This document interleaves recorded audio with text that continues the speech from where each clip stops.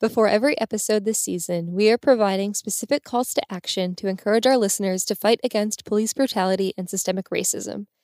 This week, we want to discuss the 10-year tax abatement in Philadelphia, an often overlooked but vitally significant way revenue is denied to the city in favor of putting that money back into the pockets of rich property developers.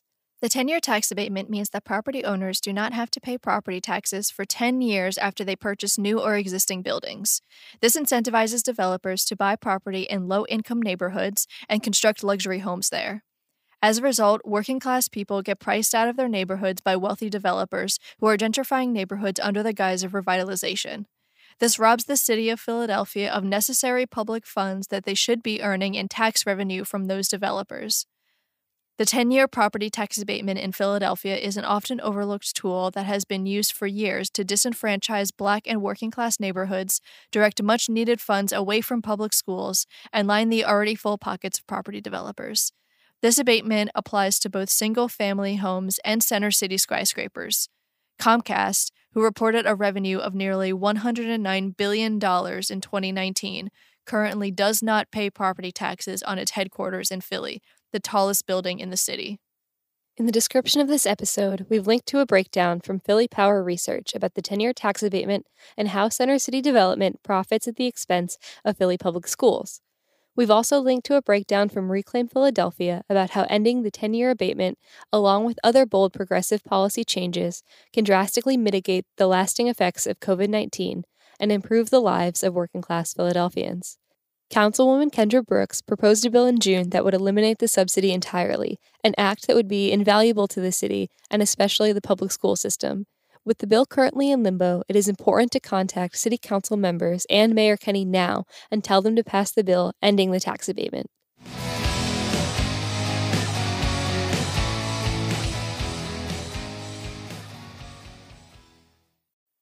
Hello, it is me, Rachel.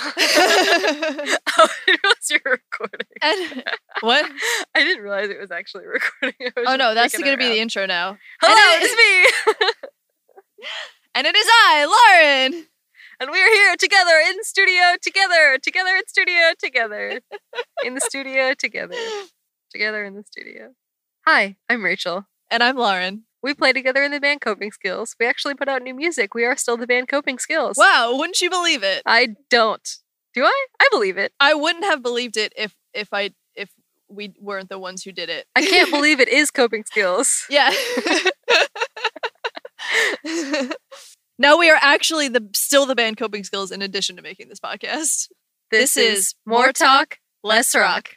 I just wanna stay home and play my songs with my friends. That's me. Yeah.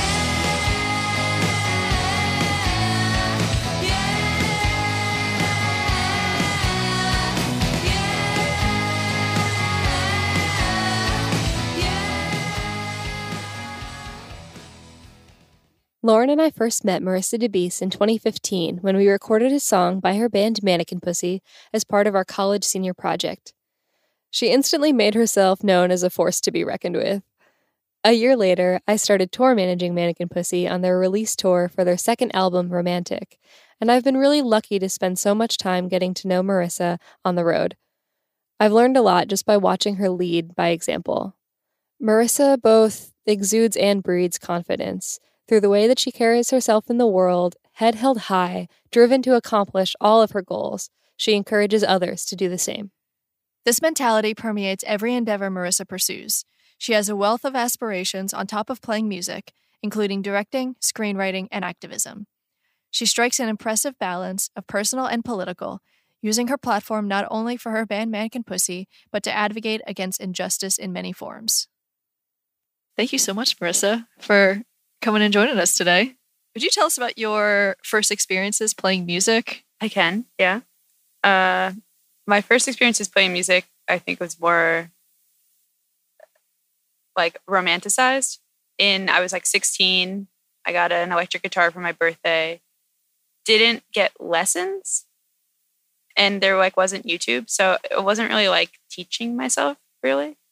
It was a little bit harder to teach myself, but I started a band with like my two friends in high school, and we were called Simon and the Mofos. And we made flyers and put them up all around the school that like said Simon and the Mofos are coming. And I think we were more into like the street team aspect of it more so Right. than the playing. Like the idea of being in a band Yeah. versus We did have some practices, but me and one of the other girls had a really big like high school falling out. So it ended the band and, I think derailed my musical aspirations for another almost 8 years. Oh, wow. Yeah. Yeah, like I would not play a guitar again until I was like 23. because of the falling out. I think that's hard to say. I don't know if it was like directly because of it. There were a lot of things I think that were happening at the same time Mhm. that kind of put me off of that path. But I remember being that specific age. I don't know. I think it was maybe 15, not 16, but really wanting to do this thing, like assembling my friends, like getting us to do it, and then just it not happening and not going anywhere. So you started up again. You said you were 23. You started up again. Did you have a band at that point, or was that you just like picking up a guitar again and kind of getting back into it? Yeah, that was me picking back up a guitar. I had like a few, eventually that time frame when I was like 15, I asked my parents, I was like, I'd really like to take guitar lessons. I really want to learn. And they're like, well, you should learn like piano. And we had a neighbor who taught piano and guitar. And so they told me if I took piano, I could also have some guitar lessons. So I took a few, like a handful of lessons from him. So I learned like the very basics of, a C, a G, a D, how to make a bar chord. And that's probably it. Right. But I never, like, once you learn those things, you don't forget them. Yeah, and that gives you like a huge platform to start experimenting with. Yeah, exactly. For So sure. then like that knowledge I learned when I was 16 or 15, then all of a sudden when I was 23 and going through major life changes and had this room to play the guitar and like open myself up to doing this new creative thing, I already had that place to like pull from. And then just started kind of like writing on my own and eventually hit up my friend Thanasi, who was the only other person I knew who played an instrument and was always in bands, but I knew that he currently was not in one. So I was like, oh, do you want to just make some music together? And he said, yeah. And thus Mannequin Pussy was born. Yeah. And then Mannequin Pussy was born. And now it's like 9 years later or something. 9 years. You I don't have just to love say it. it like that. No. I'm just like thinking about like the passage of time and how like that doesn't actually seem like a long time, but it's kind of a long time to be doing like the same thing and playing in the same band. And Oh yeah, I think that's been like heavy on my mind through this pandemic. Really? Yeah, definitely. In what ways? I'm like, where did the 9 years go? Like, what the fuck have I been doing? I mean, you've been doing a lot.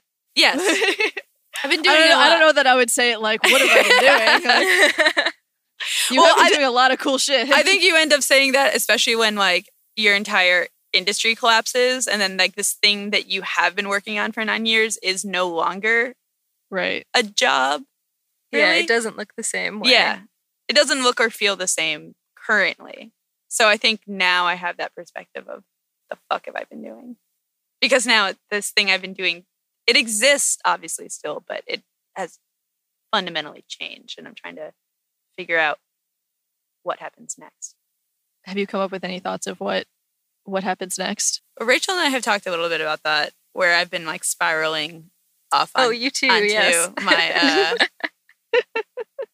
like what comes next. I think I've been really into researching, going to law school, becoming a homesteader, trying to get a job with like city council. I think music will be part of my life, and I will make music for my entire life. But really, the only way that it is a sustainable career is through touring. And if that thing doesn't exist, then my life by necessity has to change. And that's something I've just been trying to understand. And I'm comfortable with change, because I know that the music as itself, like that form of creativity, will always exist. Just the way that you get to experience it and other people get to experience it is changing. How have you been handling, like, you and I kind of have a similar experience where we were both you as a musician and me as a tour manager, merch person, sustaining ourselves solely on either playing music or touring. And then the pandemic happened. And so, like, how have you been reconciling that? Especially when you look at it in terms of, I've been working at this for 9 years and I just had it. And now it's been taken from me. I can't tell if I've been handling it really well or really badly. I really I feel like oftentimes those two look very similar. Yeah, I think because like maybe like what like the breakdowns I've had in the past were like much more cinematic looking. Maybe you know Sure. it's like crying on the floor of your shower, unable to get out of bed. Like that's to me is like the place I'm coming from like that's what my breakdown looks like. Right. But now I'm still getting up out of bed. I'm trying to continue. I don't know. I don't know how I'm handling it. Yeah. It just sucks. Like there's no eloquent way to put it. Like I really miss it. But I also feel very privileged that I got to experience what it is like to have this life where you are so fully, you know, self-employed. Like your own ability to take care of yourself and the people around you comes from your own ingenuity. Yeah. And that felt incredible. It's very satisfying. And now I don't The know. biggest ellipses ever. yeah, I don't know what happens next. Yeah. Yeah. I relate to that where you can't decide if you have just pushed it so far back into the recesses where you're not processing at all, or if you have just like grown and adapted as a person and are handling it better through your life experiences of, well, I'm grateful that I had it. I will figure out something else. My life will continue on. I'm going to keep making music, etc. Yes. It's tough. Well put. I think that's right. I mean, that's also why I'm very grateful that this didn't happen when I was much younger.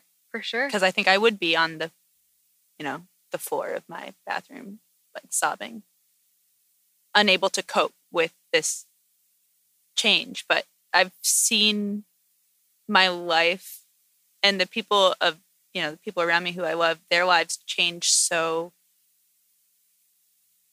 dramatically, of just based on other experiences that just happen in a person's life, that I think kind of primed me for this huge global change of just accepting that things like this do happen that just put you on a completely new path that you didn't expect it would happen at all. Yeah, it's something that everybody is finding their own ways to deal with, because as we are experiencing it as an entire fractured global community, everybody has their own individual experience of it too to deal with, which makes it all the more complicated all the time. Going back to a few years prior to this, when the first tour that I tour managed you guys on, back then you were playing Drunk to Impatience, and those songs didn't come out for 3 more years. So I was wondering how your relationship changed to those songs from when you were playing it all the way back then through 2 processes of recording it to releasing. I think it's kind of remarkable to hold on to something so long that you have been working on creatively and that you really believe in creatively. And I was really proud of the way that we all went through this recording process to some extent, where they're knowing or that feeling that like it's not right as it currently is, and not just saying like, oh, whatever, fuck it. It'll be fine. It'll be fine. Like, I'm sure it's fine. I'm sure I'm just like overthinking it. And trusting my own artistic intuition. I think that was a really big learning process too. I've often in my life ignored that intuitive feeling of like, this needs more work. This isn't done yet. And I know that there is that artist thing where how can anything ever be done? Sure. Could you not always be forever tweaking it? But I think that there's a difference between knowing that something isn't right, it's not in the form it's supposed to be, and just the obsessiveness of wanting it to be perfect. Mhm. But I mean, it was very satisfying to see that these songs that have been so close to me for so long, seems that they became very close to other people too, who experienced them. Definitely. And that moment, like going on that first tour that we did together, we were playing the song every night that no one had ever heard, that we were still figuring out as a band, and that's why we were playing it, to 3 years later, where people are shouting those lyrics that you've written years ago back into your face. It's like, whoa, we created this feeling together that now all these people get to experience. Totally. It's very wild. How has your relationship to those feelings changed, like from when you were first figuring it out to the point where people are singing your experiences back to you, but in the context of their own? Like, is that jarring in any way because you are not, I assume, in the place you were anymore when you had those feelings? I think it's easier to sing something like that now and be so far removed emotionally from that place. Sure. Because for a while, I always thought of like songs as like their own raw like triggers, where if you're singing these things and your experiences are what's happening in the song, singing it is reliving it. And especially when I think as an artist, you do have like a responsibility to be very honest about the emotions that you put forth on stage and that you put forth into songs. So a lot of these things, they're not someone else's stories, they're my stories. And I actually am relieved because I don't think that I had gone through the proper healing places 3 years ago for a lot of these songs that I had written about, that if we had made these songs and then put them out and then we immediately were like on tour again, I think I would still be unlearning a lot of the kind of destructive tendencies that I had at that time, and unlearning a lot of that pain and hurt while being on tour. Instead of getting to go through that privately. Which is even harder and to, then, right. Yeah. Exactly. Yeah. Exactly.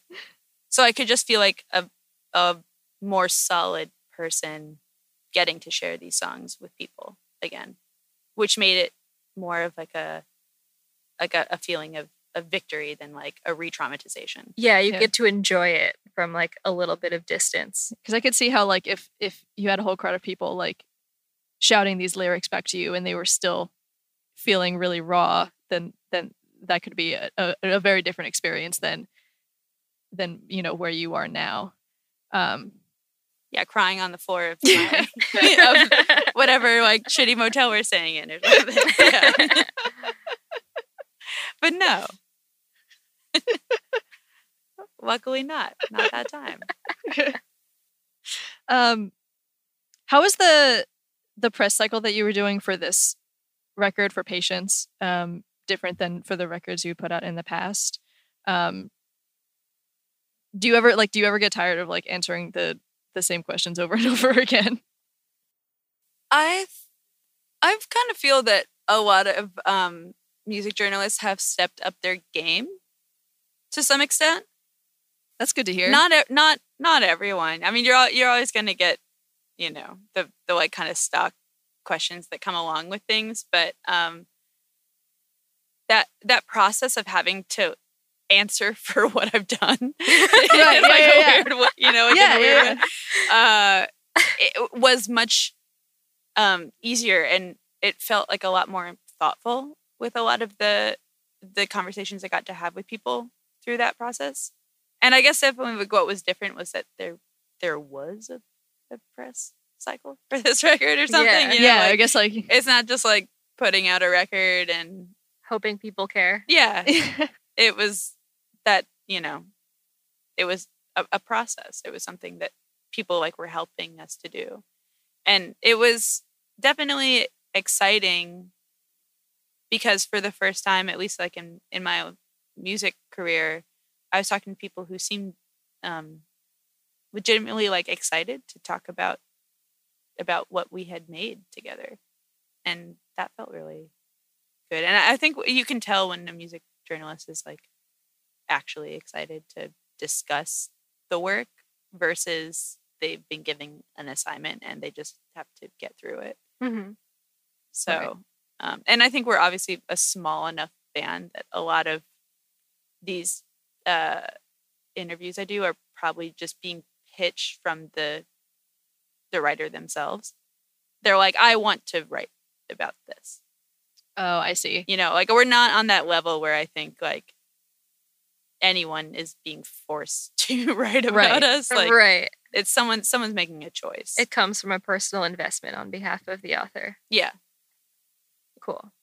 And that also helps to lead to better conversations. Totally. Yeah.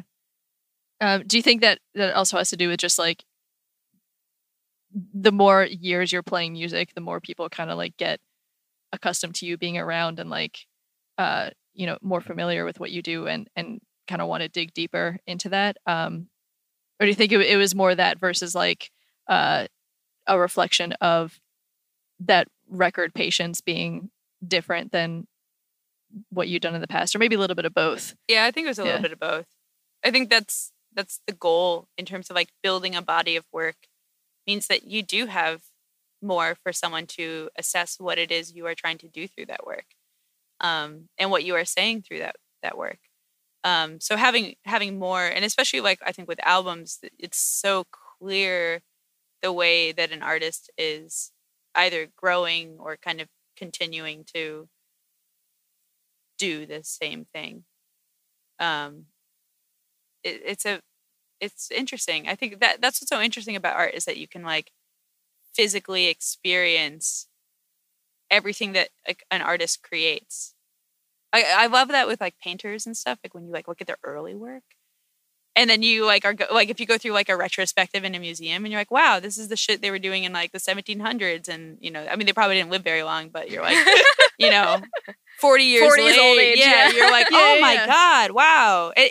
That also is inspiring too, because I think we live in this time where people are like, you have to be genius now, and you got to do it on your first try. Right. Yeah. Because like if you don't, then, you know, You're nothing. yeah, then you don't get a second chance. People, you know, move on. Yeah, there's no attention span anymore. Yeah. Uh, But you have to work through that. And obviously, I mean, I would be like remiss to say that Epitaph didn't have some sort of like a big pull in that too, that they are the, you know, kind of like legendary punk label that they are, taking on these being me and my bandmates, like these young unknown kids who are actually adults.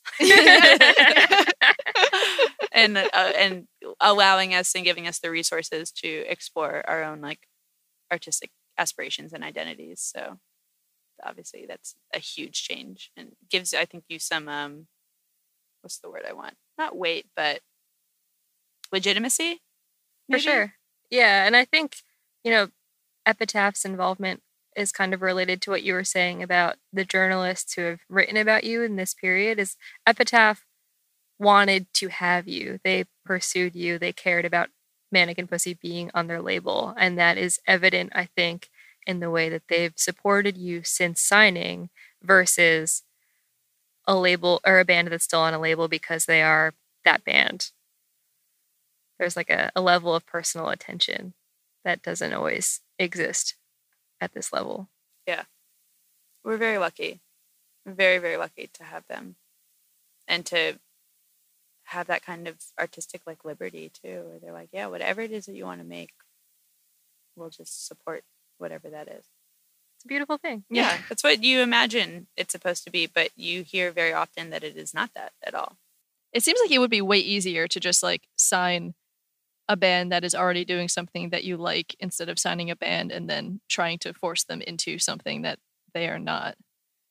Yeah, that Like- they weren't doing. Yeah. Like it seems like the former would just be a way easier way to go about doing things, but that's not often what happens. Like I don't know what the gain is of like signing an artist or a band and then not really caring about what they do, or trying to like be pigeonhole them into something that they don't want to be. It's capitalism. Well, yeah. That's pure, unadulterated capitalism. Yeah. Well, today is that we're recording this is September 13th. And I don't know if you realized, Does but this have significance? it's 6 months since we had to drive from Philadelphia to Detroit, or from Chicago to Detroit to Philly when the Best Coast tour was cut short. March 13th. Yeah. Oh, yeah, because I remember my sister was like, I think that they're closing down the highways. Yeah. We were like, what? Gotta go.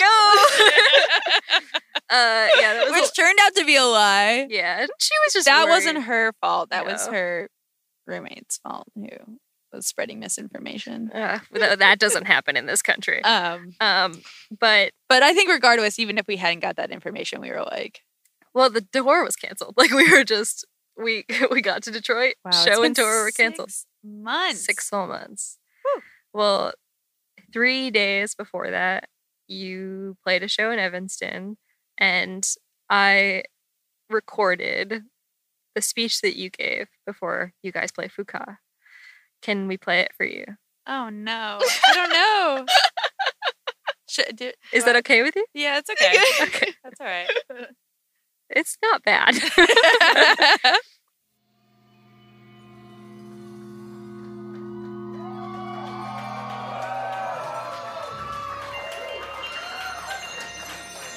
See, I wasn't there. This part really like.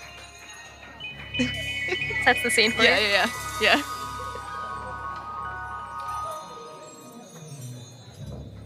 Thank you so much for your attention tonight. We're Mannequin Pussy from Philadelphia. Oh, hi, everyone over here. Can I say hi? Hi. If you've never seen us before, and you're wondering what the fuck our problem is, I'll tell you.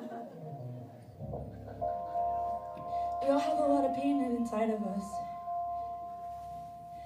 And sometimes you reach a point where you feel like you cannot possibly take anything more because you already don't know how to handle what's going on inside of you. And we recognize this collective pain, not only in us, but in all of us that are here. Everyone has something that they struggle with. And so when we scream, we're not just screaming to release what's been locked up inside of us. We're screaming for the people that we love who are in pain. And we're screaming for the strangers that we don't know.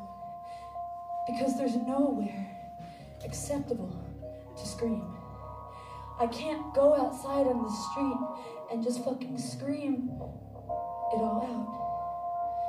So we made a place where it was acceptable. This place right here.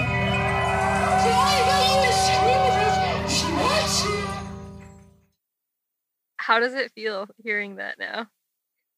It's weird to make yourself emotional. Like narcissistic. I don't know. I don't think you it's tell it, narcissistic. girl. You tell it. I think that also comes from being somewhat removed from it now. Yeah, it's interesting to hear that. Not I can't say it was pre-pandemic because it was like the start of the pandemic. Yeah. Like the things were starting to shut down. I think we had already had some canceled shows at that point. Yeah, and we had already had the experience of like we had shows, Portland to Vancouver to Seattle, and coming back from Vancouver on our way to Seattle, remember right over the border, we stopped at like a Rite Aid and there was no hand sanitizer. That's right. We were trying to get some. It was like, there were little bits of it, but it hadn't really like, there were no shutdowns here yet. Yeah. So it was like, this was right before everything really just like the bottom fell out. I do miss that place. I miss that place of, there's just been so many times in the last 6 months where not just on a personal level, just everything that I read, everything that I interact with, every direction of what is going on inside the, territory of the United States, of the world, I just want to scream all the time. Like there's no other, like for a lot of times, like that's like my first instinct. And I have to like beat back that instinct of, no, you live in a row home. Like you can't do that. You need to find another way to channel what it is that you feel. Mm-hmm. And that's what music and performance has been for so long, is like just channeling those emotions and having a place where you really are safe to express rage, but have it also be not like roid rage, but I think a rage that keeps us all kind of functioning in a way where you do need to get things down, because I think most people are bottlers. Most people just take every experience that they have and everything that's going on and they just shove it down and pretend it doesn't exist. And when you do that, like, you will erupt. Yeah. There's only so much that can fit. Yeah. There's in no a chance. bottle. Yeah. Yeah. And so for you, creating this space to scream was about catharsis, about like exorcism of everything that gets bottled. And you haven't been able to find a substitute for the last 6 months. Is that kind of what you're saying? Maybe. Yeah. I think that's is like the question I've been asking myself is, well, how else should I deal with things? If I can't. If I can't do this, if I can't get this kind of like communal experiences, that like a show is a communal experience, then how else do I process these things? Like what's the other way? And I won't say that I have found something that does make me feel as like kind of light and centered as like the experience of playing a show. But I certainly need to find something. I can't like smoke weed and play video games and think all my problems are going to go away. You do that a little bit, maybe. Yeah, you can do a little bit. It's like a nice thing to do for yourself every now and then. Or like watch like 15 hours of Drew Barrymore. Yeah. Yeah, but it's not, those activities don't provide the same kind of like way to harness and release your energy that screaming does. That was something that we did for a while on the headline tour, was we had the group scream. That felt so good. Yeah, I think it was healthy for a lot of people. Yeah. Because you gave them that space. I basically I didn't force anyone wanting to scream. Right. I was just like, hey, you guys just want to scream? Like, I promise you it's going to feel really good. Yeah. And then we would have like a 1, 2, 3, and then an entire room of people would scream together, and it felt really cool. That's gonna sound wild. Like, I'll play it for you later. yeah, that's like Oh, not, you have some group screams? Yeah. I'd say that's not. That's But not those really a thing you speeches ever were like 5 experienced. minutes. Yeah, those speeches were long. That's how Yeah. we got to an hour-long set. Uh-huh. My little speeches. I don't know, Rachel. Can you relate to that? I remember experiencing those speeches and thinking about all of the times you've given us shit for how much we talk during our sets and being like, I know this is different, but is it different? Yeah, I feel like maybe there is a difference between like you being like, yeah, let's all come together and like and like do this thing and like it'll be really cathartic and great for everyone, and us just like Telling jokes. so like remember this thing that we did earlier, and you're just like Yeah, I'm definitely coming from the more rock, less talk school of thought. Yeah. right. You make the less And you talk, are the people in my life who are. yeah, Yeah. but you make the less talk count. Well, that's you know? actually, I don't know if I've told you this directly, but that's part of how the podcast got its name. Oh, really? yeah. So we had played a show at a college that I recorded. Recorded and uploaded to YouTube, and like figured out how much of the time we spent bantering versus how much of the time we spent playing music. I forgot what the other activity was. And I posted about it and you DM'd me and were like, more rock, less talk. And then later that day or the next day, or maybe the day before, I don't remember, I went to a show and I saw Keith Verbilla, or is it Verbia? I actually never thought about it. It's probably Verbilla. I don't fucking know. Keith, if you're listening, how do you pronounce your last name? Keith Harmony Woods. Yeah, Keith Harmony Woods. And he and I were talking about the video, and he said to me, yeah, more talk, less rock. And just like bringing those two together, I was like, yes, this is the experience of the podcast we need to create. And this was like before we had really sat down and officially started working on it. So The seeds. yeah, the seeds were planted. I feel like that does kind of fall in line with a lot of the music we have made, where it's like, okay, we have a concept for this record, we have a cover we want to do, we want to like, we don't have any music yet, but like we know exactly like what we have a package, we just have to fill it with something Similar to Simon and the Mofos. Yes. I We're understand. from that school of thought. Yeah. I mean, when we first started playing Mannequin Pussy shows, our sets were like 12 minutes. Mm-hmm. Yeah. But all of the songs were like leaning more aggressive then. Like there weren't any drunk twos No. in, Right. in the early days. And also if you only have like, 8 songs or whatever that you've even put out, it's like, well, that's all we got. Yeah. Here it is. We were playing music for a long time before we put anything out too. We were just like it felt more like not experimental, because I think rock music is so, I feel like I'm like living in the fucking Stone Ages being in a rock band a lot of the time. That's something I've definitely thought about a lot during That, the like rock pandemic. music is inherently not experimental because it feels so traditional. Yeah, exactly. But it just felt like this like experimental like release kind of thing, or like a performance piece with guitars that slowly like morphed into like actual songs. Right. But I would never say anything to the audience. I wouldn't even say our name. And eventually it was Bear who was like, you need to just say that we're Mannequin Pussy. He's like, you have to say something. And so if anyone is at fault for my like newly found 5-minute long speeches on how everyone should access their inner creativity and believe in themselves and, be the change kind of thing, it's Bear's fault because he told me to talk more. I think fault is the wrong kind of word. Yeah.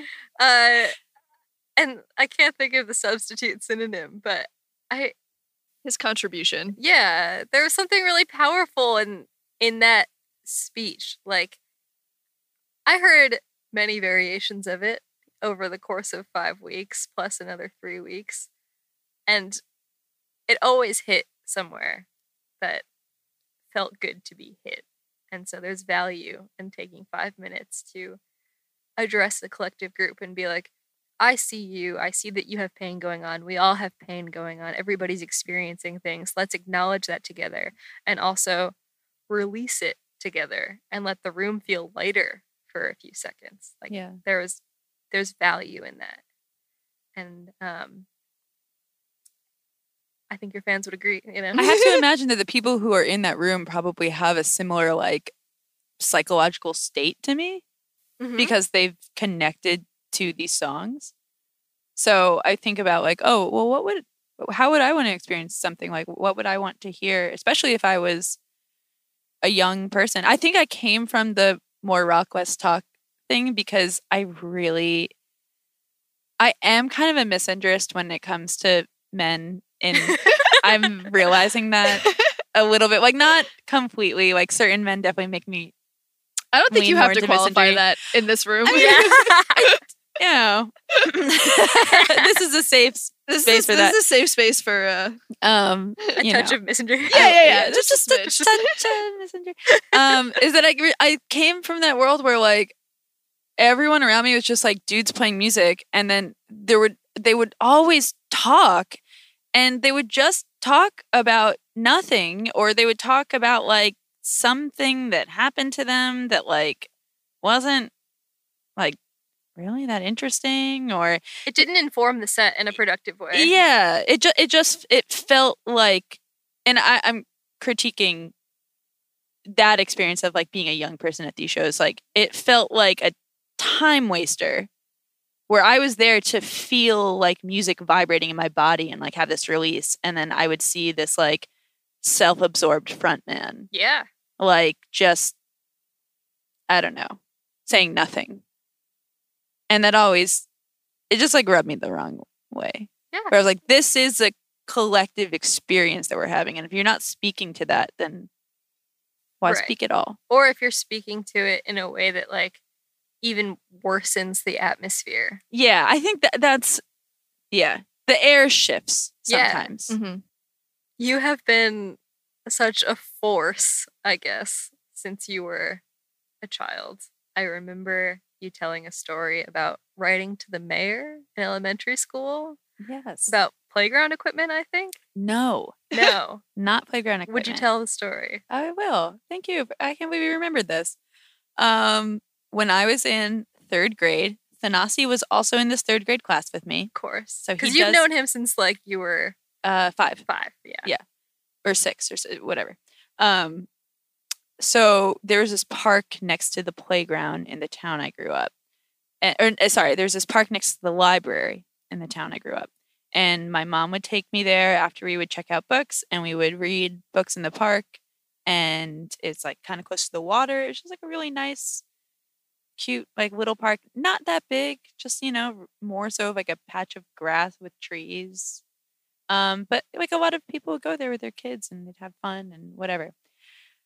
My mom one day, she worked for like the local newspaper. She was like, Marissa, I have some bad news.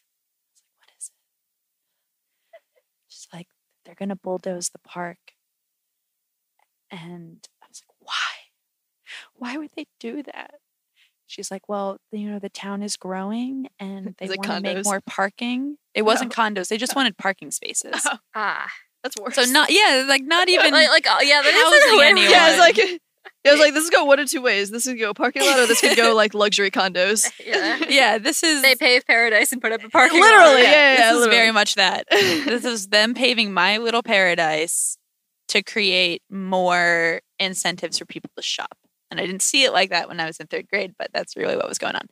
So I, you know, didn't have the coping mechanisms back then. So I just burst into tears. I'm very upset. I'm like, why would they do this? Like, this doesn't make any sense to me. The park is nice. Why would you want a parking spot? That just, it didn't compute in my mind.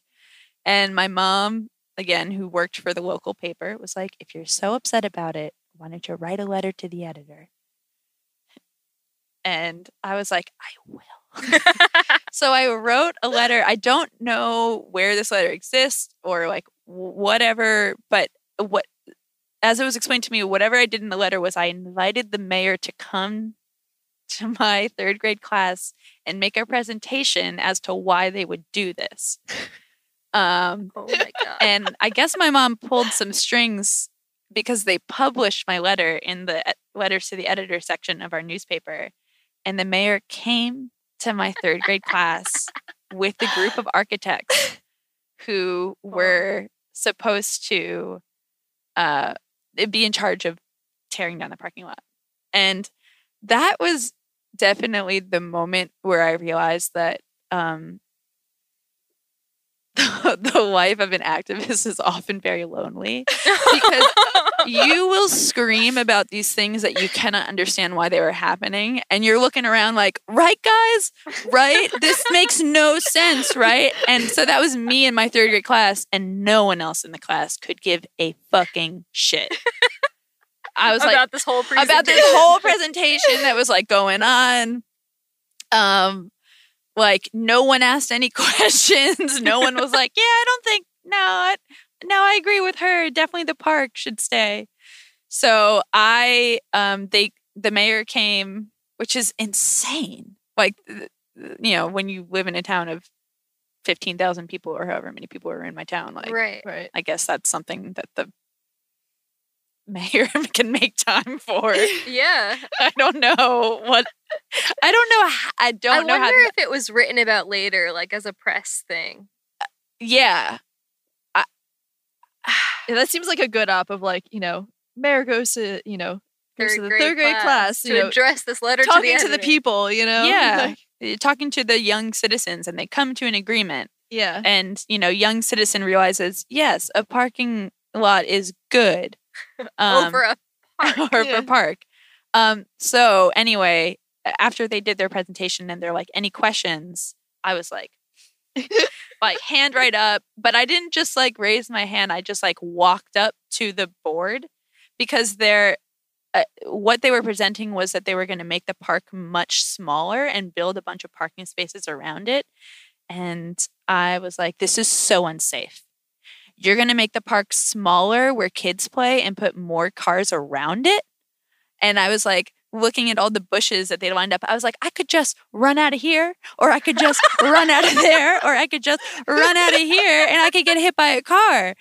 And That's again, amazing. I was like, right, guys? And nobody in the class would back me up. And I burst into tears and I ran out of the room, which ended up being the winning move because they did not end up tearing down that park. Whoa. They found another satellite space to build more parking lots. So I won. You did all by yourself. Yeah. Yeah. Like With the assistance of your mom. the power of children's tears. Like, That's the moral of the story. It was manipulative for sure. It was very manipulative. But when I think about it, I'm like, what else was happening behind the scenes of like, who were the adults involved in this who also maybe like agreed with me? Like, I can't possibly imagine that this was because of me.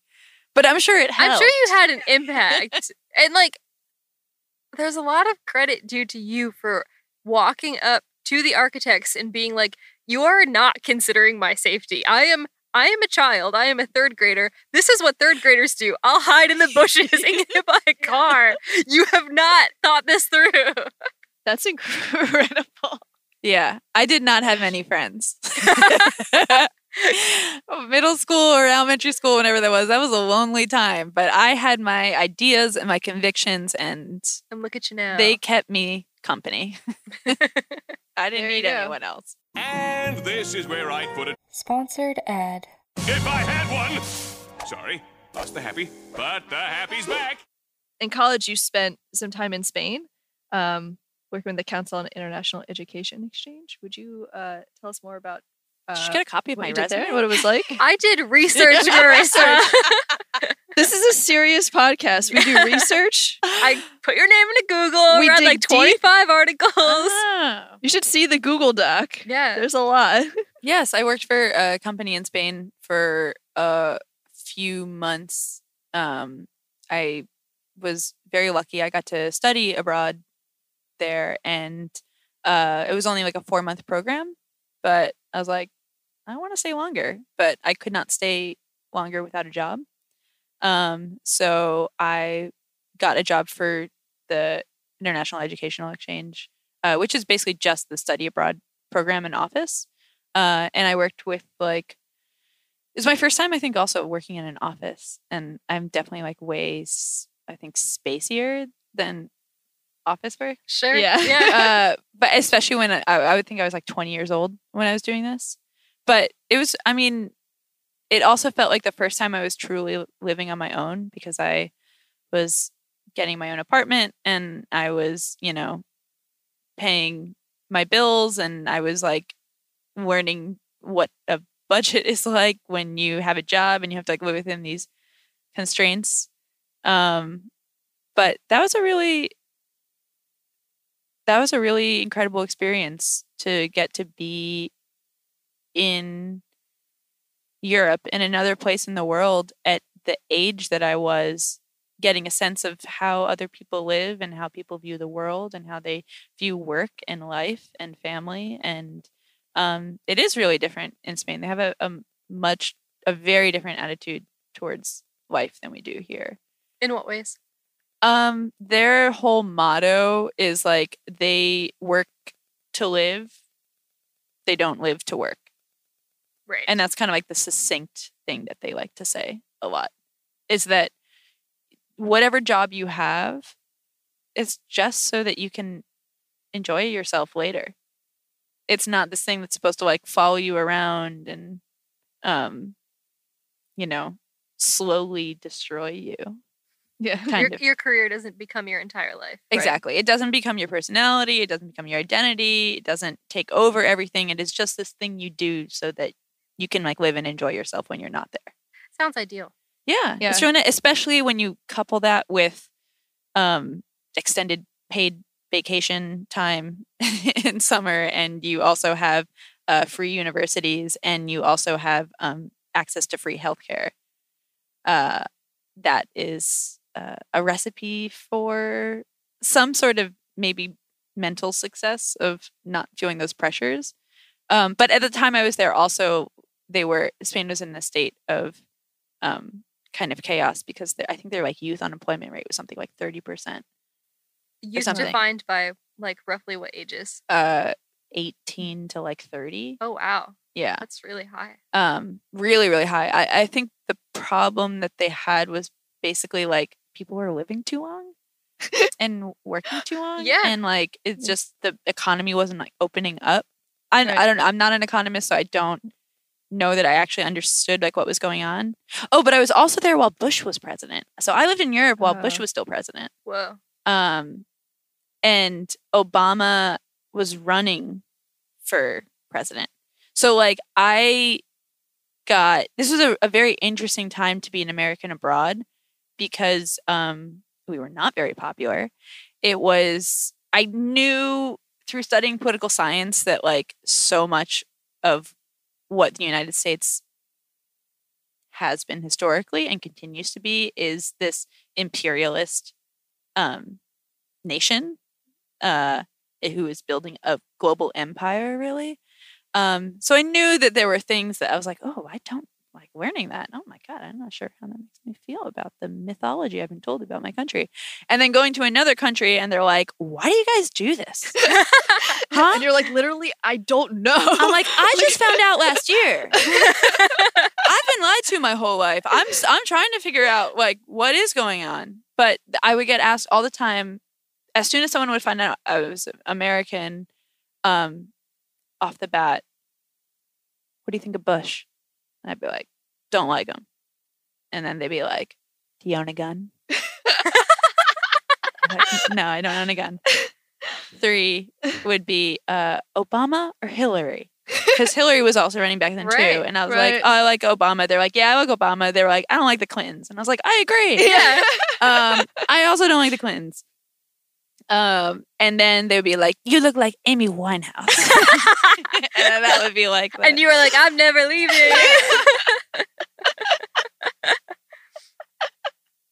so yeah, that's how I spent the year of being 20. It was very, very fortunate to get to have those experiences. And again, like the work I was doing was definitely not the most interesting thing. I was just like working with host families, and that's actually, this is a little fun fact. Most of the host families, like they're people who are paid to take in American exchange students. Like the whole system of how Americans do study abroad is really fucking stupid, in my opinion. That like you will take someone who is between the ages of like 18 to 23, and after not living in a home with their parents, you go study abroad and you put them like a child into someone else's home whose responsibility it becomes to cook and clean for them. Like, I don't think it is wise to take people who are should be learning how to live on their own And put them back in an environment where somebody is taking care of their basic needs. Yeah, Right. Yeah. exactly. It's a strange way that they do it. And like the Europeans, they had a program called Erasmus, where anyone in the European Union could go study for free in another country of their choosing, but they are responsible for finding an apartment and paying their bills and Sure. and like they get like these stipends and things like that. But the American system Sounds is great. just more, it's more capitalist, that you like are finding these people who pay for you and all this stuff. But that was when I learned. So I was working with these host families to like connect them with people who were coming, and I would like answer the phone and talk to these like 90-year-old Spanish ladies, and communicate with them and their questions and stuff like that. But I learned that a lot of old women in Spain are named Immaculada Concepción, which means Immaculate Immaculate Conception? Conception. That is their name. That's just beautiful. Makes you wonder a lot about their parents. Yeah, that they were like, what should we call her? It's like, well, we didn't have sex, so Yeah. I said, like, what's the most Catholic name we can choose that's not actually a name? yeah, Really? exactly. Wow. Immaculada Concepción. It's just a concept more. Wow, what else did you Google? Well, you've talked about running for council one day. Is that the only political office you're considering, or are there others, and what would you hope to achieve? I don't know. I don't know anymore. Yeah. I feel like that is like when I was first in school and learning about all the ways in which our society functions and our government functions and the way that America has also like posited itself as this like the global police. My initial reaction to the things that I thought were wrong were I should get involved in politics, because in this weird way I was like, well, if like I'm of this age and I feel this way, then there's probably other people that do, and if like people like us come to power, then maybe we have an opportunity to change it. But just so many things happened, I think, in my early 20s that like really put me off of any sort of like government path. And like now I'm happy I haven't gone down that path for the last like 9 years, because I can't imagine how much that could have like mentally deteriorated me, especially now. Because I think when you're 20, you have that kind of idealism as, oh, none of this makes sense to me, so we should change it. And it's the same thing as like me as a third grader in my classroom being like, right, guys, this doesn't make sense, right? Right. Yeah. And then again, you find out a lot of people around you really just don't care. They're completely fine to just continue on in the same way that things have always been without reimagining things. And also understanding the sheer amounts of power and wealth that are influencing these things to continue. So when I think about getting involved in things, I really can only imagine it on a very like local level. But I don't know, like, my recent fantasy is like homesteading and like living off the grid, like the very opposite of of getting engagement. involved. You're right. because Yeah. things don't feel optimistic whatsoever. Yeah. Well, I feel like there is, to a certain extent, like in order to want to like kind of infiltrate the system to make it better, you have to believe in the system first and foremost, and its ability to be good or do good with the right people in charge. And I feel like a lot of things happening now is a lot of people thinking like, well, maybe none of this is actually designed to do good, and maybe the right people being in charge is not actually going to do very much when the whole system itself is the problem. I can see how that could be very discouraging. We've never seen the amount of people who something that I do take, I guess, with that grain of salt of optimism is that there are people who are running up against establishment like Democrats, and they're beating them because their messages are resonating much more so with people. Like I learned about Bernie Sanders when I was like 18 years old. I learned about Elizabeth Warren when I was 18 years old, and hearing those people, I was like, why aren't there not more people who are saying stuff like this Right. in these positions of power? So I can only imagine how they feel, spending an entire career talking about these things, but not having that kind of like collective power. Like you can't just have a handful of people who believe these things. You need to like slowly overtake an entire political party to change its platform and like where it's going. And then when you think about like, shadow governments and corporations and all that influence. All of the dark Yeah. money. Yeah, exactly. It's just that's when it really starts to feel like, oh, well, this is the system. So Right. how do you change something? But it's like it doesn't matter like how far up in government I get if like Jeff Bezos is still going to have enough money to like buy the world and do whatever he wants, and like people like that having and realizing that like money is more like money causes more power than like actual quote unquote power. Or like that's what's so concerning to me is that I think this current system that we have acquiesces and is willing to do so much for people who already have so much. Right. Why do you want to lower the taxes for people who have everything? Like, there's no, I don't understand this. I don't know. Like, I'm at a loss for words when I think about those systems where I'm like, dude, you have enough. yeah. You'll be fine. It's designed to reward the people who already have more than they could ever possibly need while punishing the people who don't have enough for not having enough. It's like a weird hoarding culture.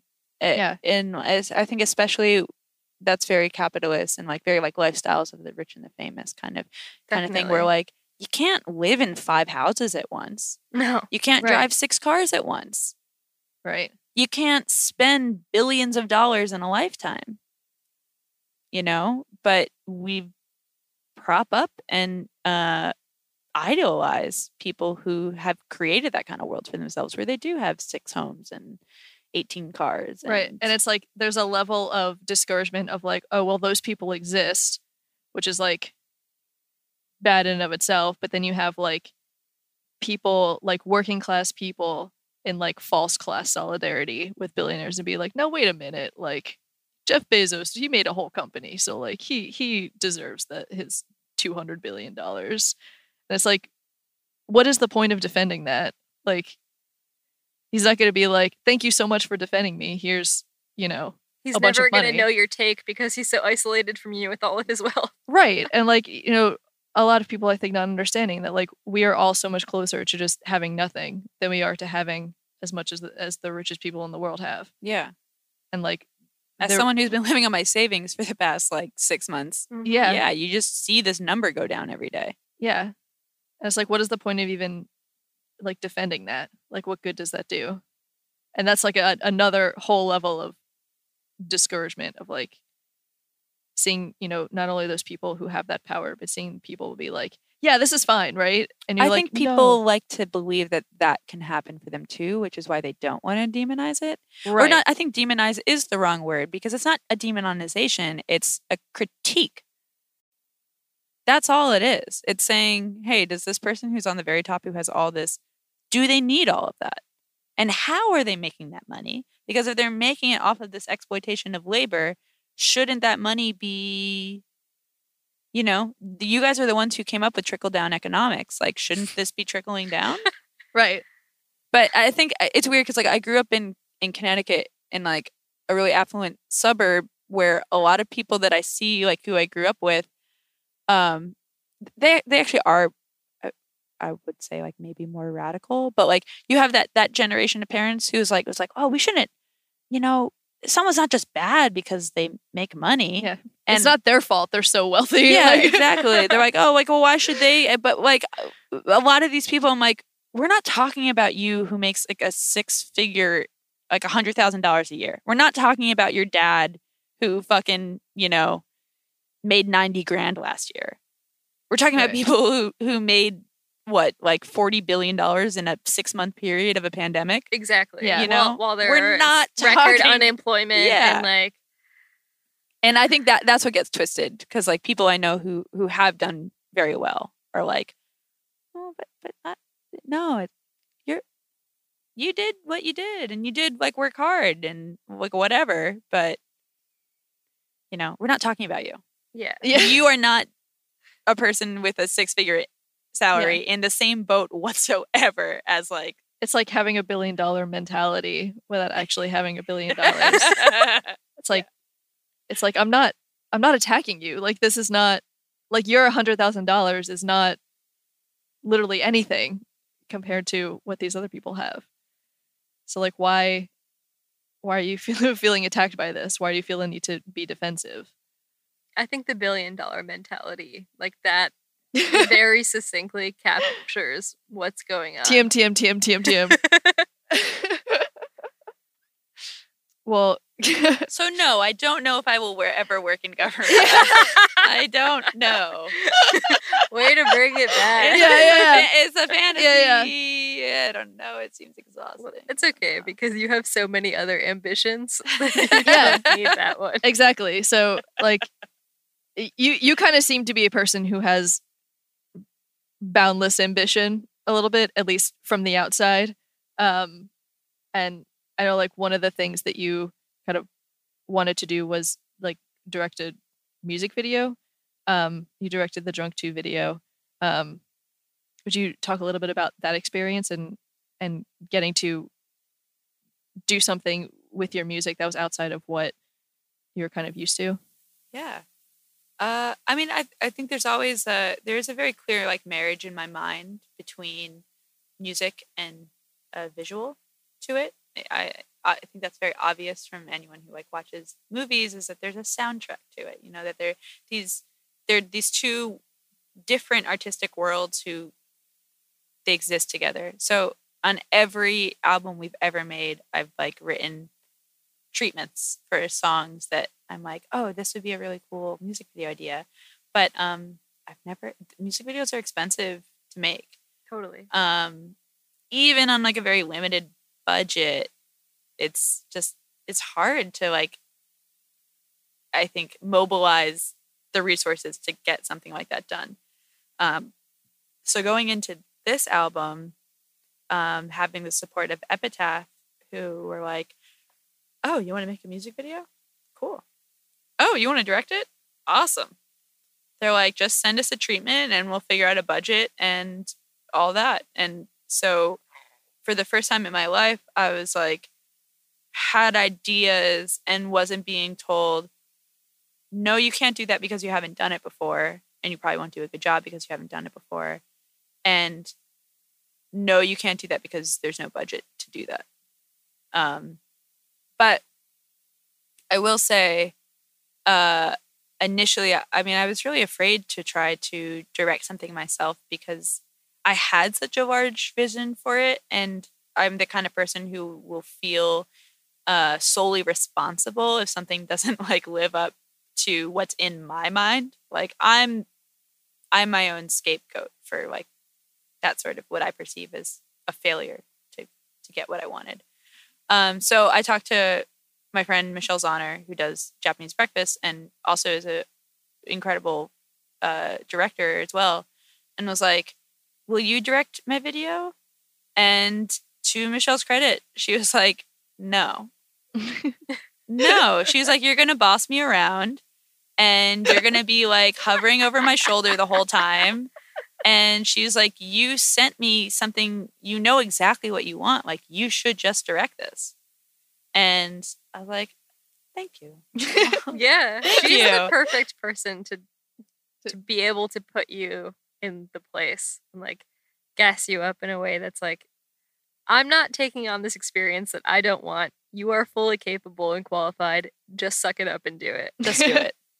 And so, yeah, I did, and I had to.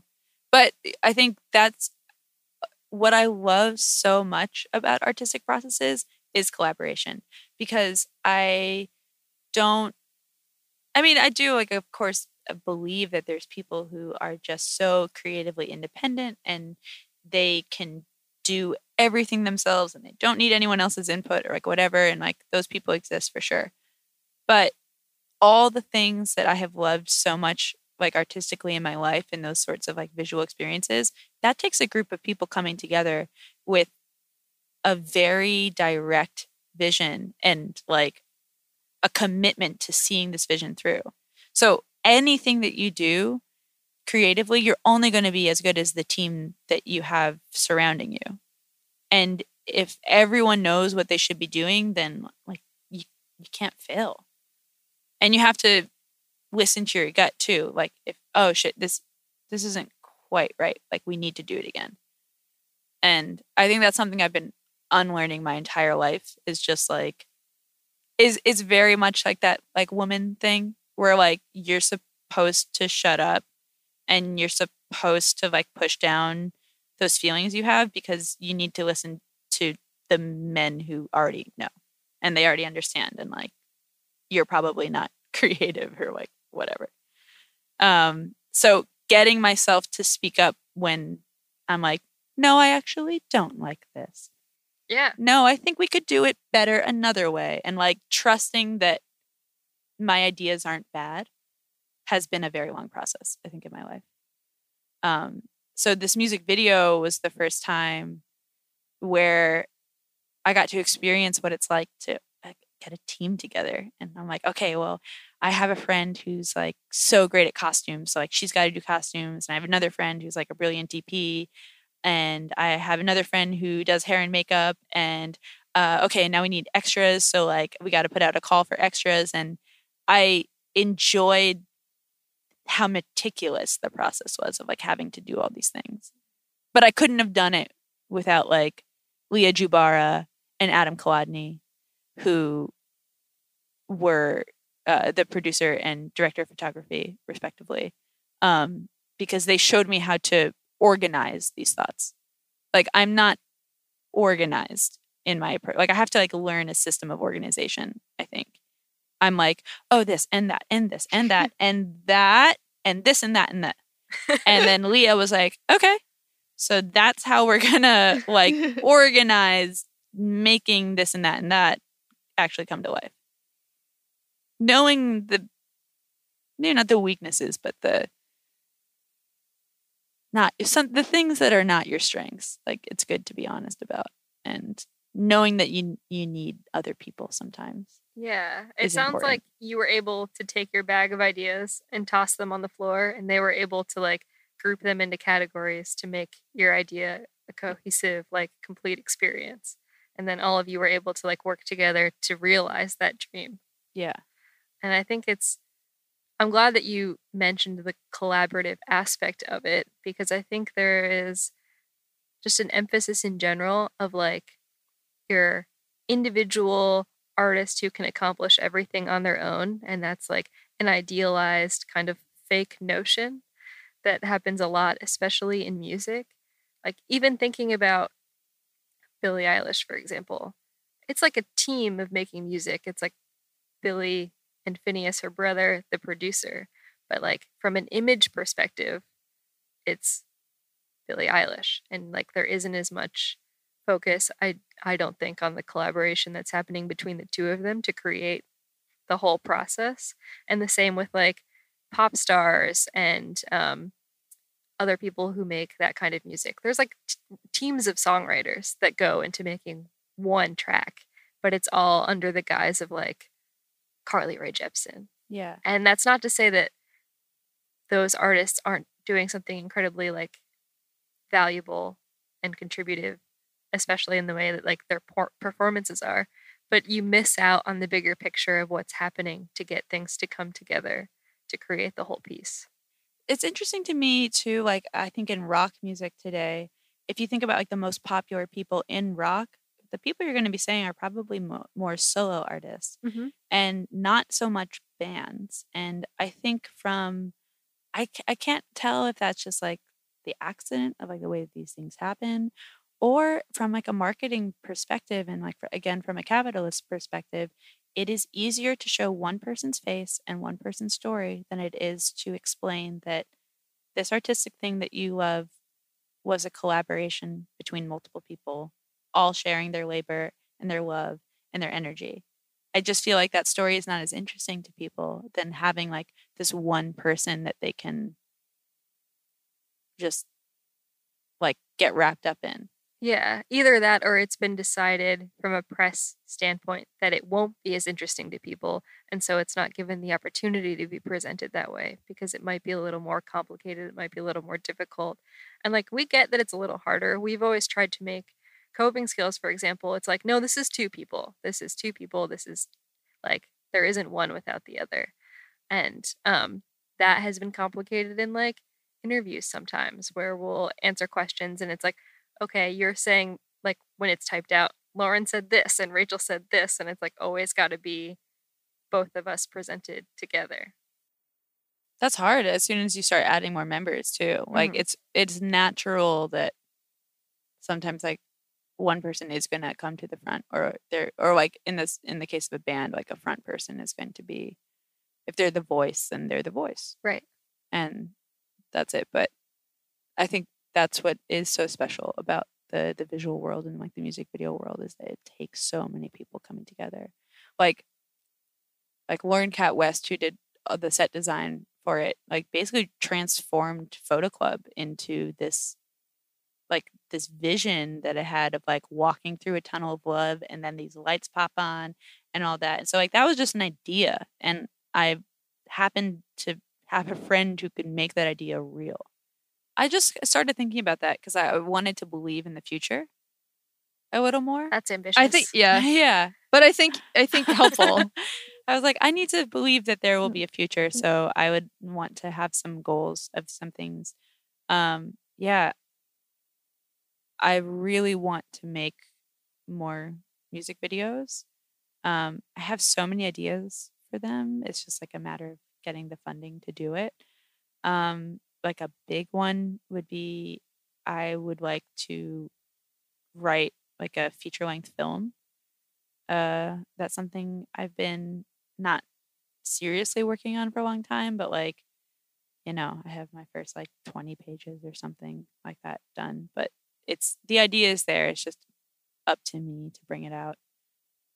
I would like to do, I mean, for all this type of collaboration, I would like to have it like a solo project as well, more so as a way to learn methods of production and being able to record myself and how can I think that for me to become a better collaborator, I need to learn these things and like learn this language so that I can better articulate what the vision is that I have Absolutely. to other people. And the only way I can really think to do that is to force myself to be like, okay, well, you're going to write a song on your own and play all the parts and figure that out. Like doing everything yourself doesn't necessarily always have to be like a selfish thing. Like I have to do this because I'm the only one who can do it. It can be a way of personal growth, saying like, I'm going to force myself to do all these things to learn how to do them and to see if I can do them or not, and kind of keep working through it. And then all those things that I learn from, you know, doing this thing myself, I can then, like you said, bring into the collaboration and be a better collaborator that way. Yeah. If I don't flex that muscle or if I don't learn to create that muscle, I'm going to stay in the same place as a creative collaborator to other people. And I have to grow in order to, just for my own personal like feelings. And then the last thing is I would really like to learn how to sew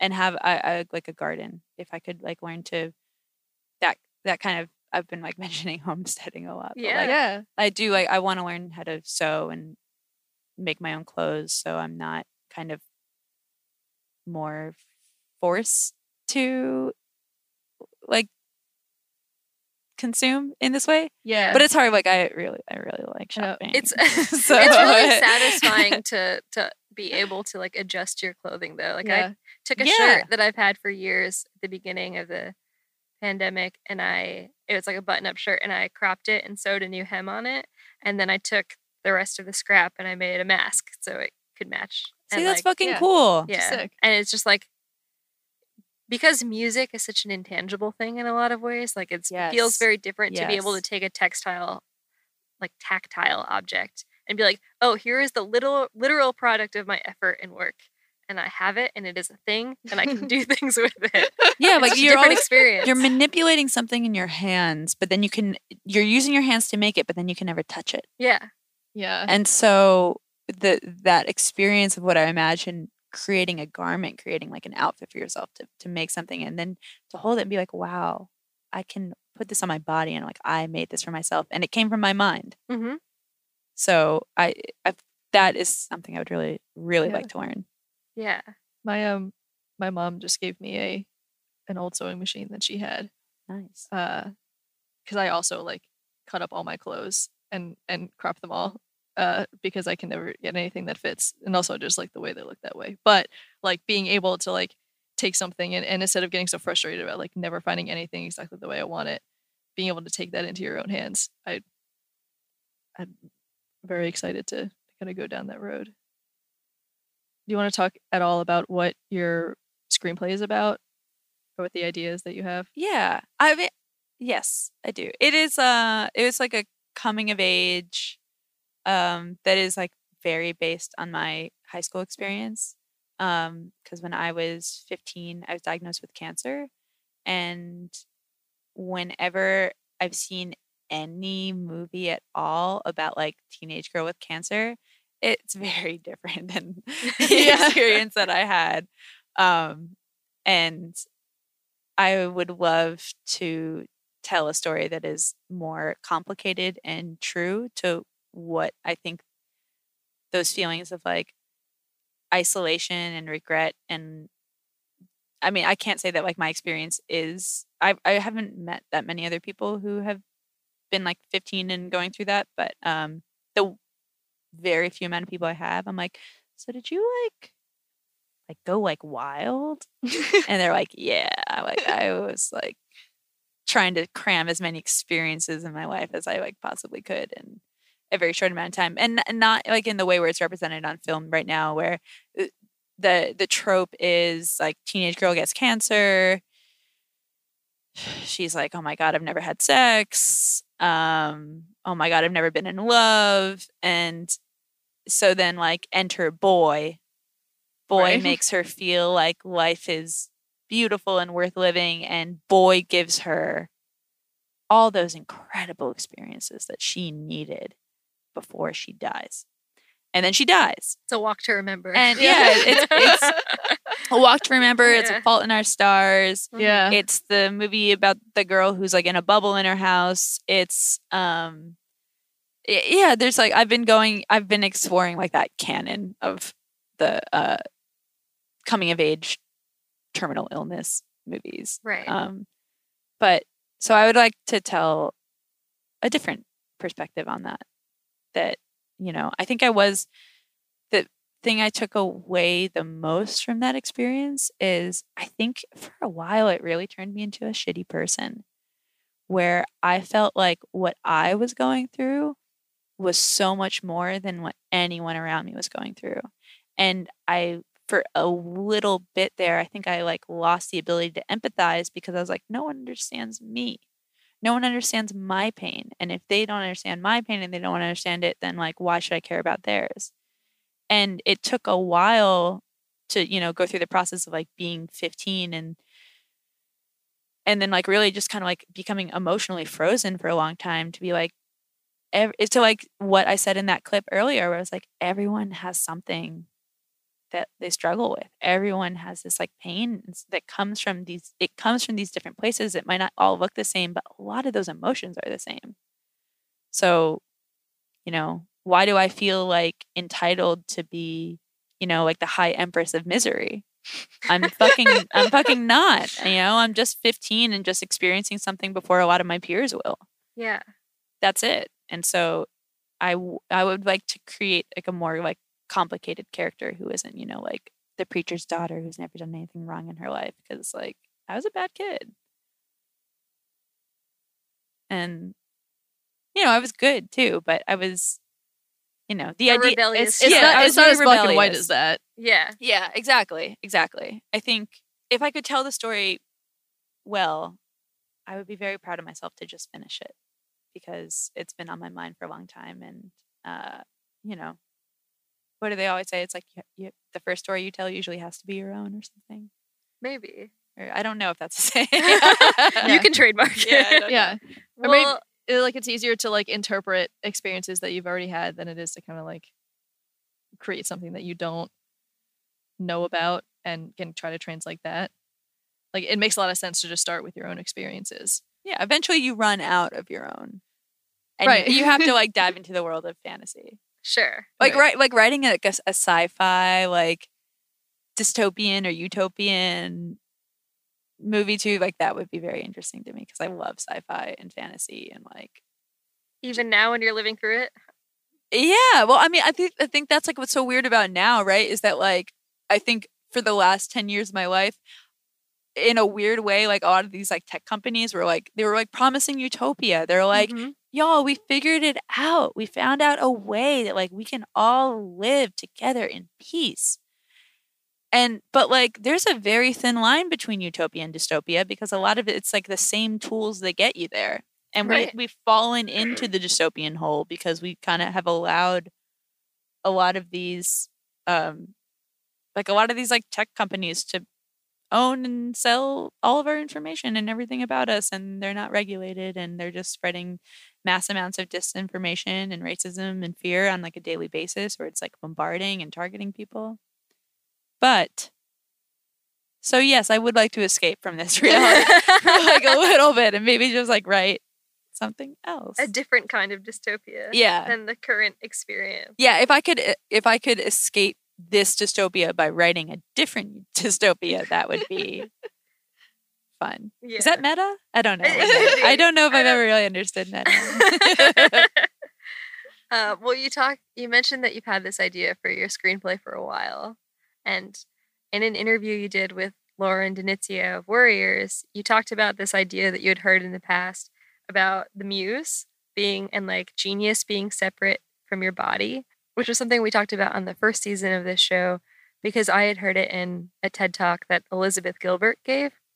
Is she the Eat, Pray, Love She lady? is, but I've come to really appreciate her. The TED Talk was great. And so I was wondering like how much so the idea is that genius exists outside of the body and it visits you. Like you have to do work and you have to be open and receptive to it. And like it can visit you and you can take in its ideas or it can leave. And there is like sort of a finite timeline that it will give you to like actually harness the idea and do the work. She talks about separately in a book that she had this idea for a specific novel and was going to work at it, and eventually she had kind of put it aside. And then somebody else that she knows wrote exactly that novel. They had never spoken about it. There was no like actual communication. It was like as if the idea left her and picked somebody else. Yeah. So I was wondering what like your relationship to this idea is. Like, do you buy into this? How do you? I buy into it and I live in constant fear of it. Yeah. Definitely. It's a double-edged sword because it gives you, it doesn't put the pressure on you to be something, but it Puts pressure on you to do something. about it. exactly. Yeah. I think that is that not the hardest part of all this like experience? Like I mean, I think that humans are meant to be creative receptors and we are meant to create much more than we are meant to earn or destroy. You know, that's in terms of my understanding of like what the fuck is the point of any of this, it's like, oh my God, I'm gonna sound like such a fucking hippie, but it's really just like to like love and create and like experience ways to connect to other people. Like that's it. Like I really do think it's simple in some ways. And so to that point of, okay, well, if I have to create and I'm being visited by these ideas, I have to, I don't feel like ownership of them. I don't feel like they are coming from my own brain. I really feel like I'm just a host body. Yeah. And these ideas bounce around looking for people to bring them out because the idea has to be realized. The idea has to come out. And if I'm not going to be the host body to do it, then someone else was. Right. And they will be. And like you have to be willing to accept that like your allotted time with it has passed and you didn't use it and just be ready to take the next idea. Yeah. For sure. Yeah, just because like there maybe some time goes on between like being visited by these ideas. But yeah, you have to be willing to like let them go once you see someone else. You're like, oh, okay, well You know, it wasn't about me. It wasn't about like my ego and being the one to create it. It was just about this thing had to exist. Mm-hmm. I enjoy the pressure of it, but I definitely, I'm afraid because like, especially that screenplay thing is something I've had for a long time. I've now like talked about it publicly and someone else could just like hear it and do it, but maybe they'll reach out. Yeah, 'cause maybe they'll want to collaborate. It's, yeah, like it's such a personal thing that like I can't imagine that there's like, But it is Yeah. also somebody else's personal thing. yeah, but it's someone else's Right. personal thing. Like if someone else does a similar thing, it's not going to be the same thing that you would do. In that Elizabeth Gilbert book, Big Magic, she also talks about the difference between fearlessness and bravery. And so fearlessness is the total absence of fear, but bravery is proceeding despite being afraid. Which do you see yourself as being? I think more brave. Yeah. I know the danger. But do you fear the danger? Maybe not actually. I don't know. I don't want to get hurt, but I'm not afraid of danger. Maybe. Yeah. Yeah, that's confusing to me, I guess. Like I understand the question, but I don't understand my reaction to it. Right. Yeah. But you haven't considered it before, maybe. So I feel like I see you as taking on new things very fearlessly. Like it doesn't, when you were directing the video, for example, you seemed on it, like not anxious or hesitant to do it at all. When you talk about doing the screenplay, you seem confident about being able to realize that. And that seems to me to be a theme throughout your life, even if you're talking about writing the letter to the editor and trying to save the park and like all of these different experiences. I guess from an outsider perspective, it would appear that you approach these things without being afraid of them. But I'm not in your subconscious, so I don't know if you actually are. I mean, when you put it like that, yeah, maybe I am. Maybe it is fearlessness. Yeah, the only thing I'm really afraid of is not doing the things I want to and not having enough time to do them. That's my only fear. I'm not afraid of like looking stupid or like what other people will think, really. Sure. I'm just afraid of myself and how mean I will be to myself if I don't do them. And it's sometimes maybe I don't stop and think. I just like I do. I'm like, okay, well, I want to do this, so I'm just gonna fucking do it. And I don't stop to think about consequences. And this is like a weird, maybe it is a social media thing where because I did get to grow up without like the internet in my pocket for most of my life, I don't have anxiety in the same way that I think a lot of other people do because I didn't grow up really thinking too much about what other people were doing. I was only thinking about like my own path.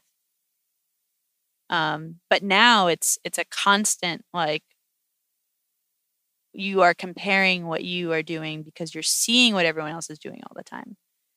And so I think maybe some of that fearlessness just comes from, you know, the gift of time as to like when I got to come of age into like my own creativity. So I didn't really know like what other people were doing. I just knew I wanted to do it. Yeah. Well, I think being primarily being afraid of not doing the things you want to do sounds like it's the fear that drives you to do all the things you want to do. Like there's nothing that sits on top of it that prevents it from happening. Yeah. Yeah, I see life as like an hourglass. I do. Like I think that's probably my biggest takeaway from like those experiences I had when I was younger. It was like anything could happen at any time. So I may as well just try to do all the things that I think are going to bring me joy in my life while I can. And to me, that means like just creating things and making things and being part of communities with people and watching and enjoying the things that other people make too. It's so much of just that like beautiful creative energy that like when you find other people who want to like build rather than just consume. You're like, oh, you're my people. What will we build together? Yeah. Yeah. That's beautiful. I love that. Yeah. Do you have anything coming up that you feel that you want to talk about before we wrap up? Well, Mannequin Pussy has our new EP, which is going to be fun and chaotic. It's 5 songs. It's the first time we've ever written in the studio. That's exciting. Oh. So we wrote 3 songs in the first 2 days in the studio, and then we like we revisited 2 older songs that way we had not recorded before. So hopefully, if I can, I'm like in the lyric and melody process right now, like where I have basic instrumentals and I'm just like writing to them. And it's strange because this is a time where you feel like you would have so much to say, but it's like hard to find the words. And I'm really like struggling with this idea that like if you don't have anything nice, you're not supposed to say anything at all. But I'm like, that's what That's not music's true. for. Yeah. Like Yeah. music is Who does that for protect? Yeah. saying all the things that like you're not supposed Right. to say. And it's like when you have, option paralysis of like, if you feel like you can, there's too many things that you have to say. It's like, well, where do I start? What do I do? I feel like it's a lot easier to create when you don't have that many options, when you're like more laser focused on 1 or 2 specific things. Yeah.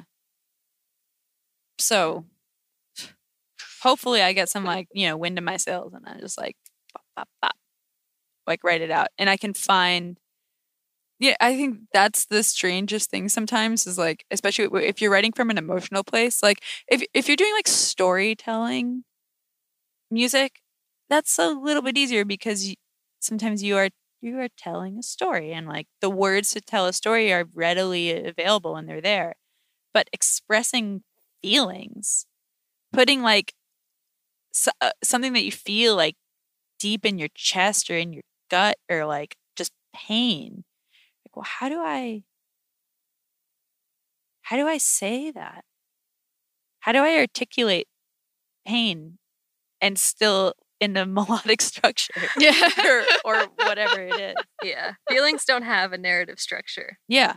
But I don't know, maybe for one of these tracks, you just create a melody and scream the whole melody. No words, just anguish. There's definitely going to be screaming on this next one. For a long time, you probably heard me in the band where it's like, I'm done with screaming.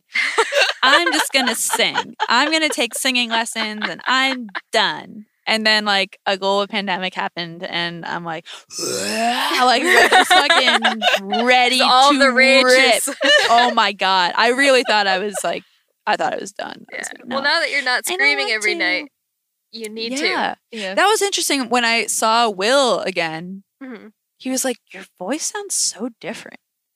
He was like, Really? He was like, I was like, what? He's like, yeah, like the way you sound in my mind is like, you're like kind of like raspy and like, oh, he's like, but you have so much like warmth now in your voice. And I was like, dude, it's because I haven't played a show in 6 months. Yeah. Well, I'm sure it's a combination of that and And him being so screaming. used to the way that you sound when he's mixing the songs Oh yeah, that's that true. like he has all of that like almost muscle memory of, Yeah, of the way your scream sounds too. A little both maybe. yeah. I mean, I'm ready to like erase it. That's fine. My vocal cords got a lot of rest, so Yeah. it's time to scream. And then hopefully, does any of us have an idea as to like when we're going to be communally screaming again? I don't.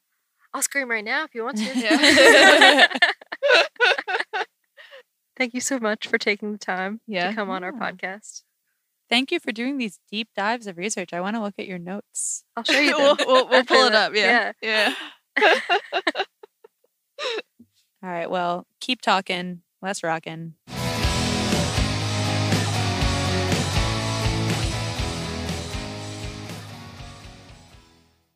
Hello and welcome to the Tag Yourself portion of the evening.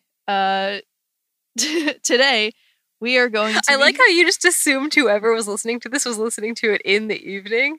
It's not Well, even as if we were recording it in the evening. Well, I meant it's just more so like the evening of the podcast. This is like the latter half, Mm. kind of winding down. Yeah, it's like supper time in the podcast. Yeah. So like in podcast universe, I feel like we're kind of in the evening. Okay. Um, Carry on. that was more my thought. I'll allow it. Okay. Thank you so much. So we have to tag ourselves. And this week we are going to tag ourselves as another dynamic musical duo. Misters Hall and Oates. When you say misters, it sounds like they're married, and I really love that for them. Yeah. Yeah, it's like now presenting Misters Hall and Oates. Yeah. The fun thing about this tag yourself that we have chosen is that we haven't the slightest clue on how to decide who is who.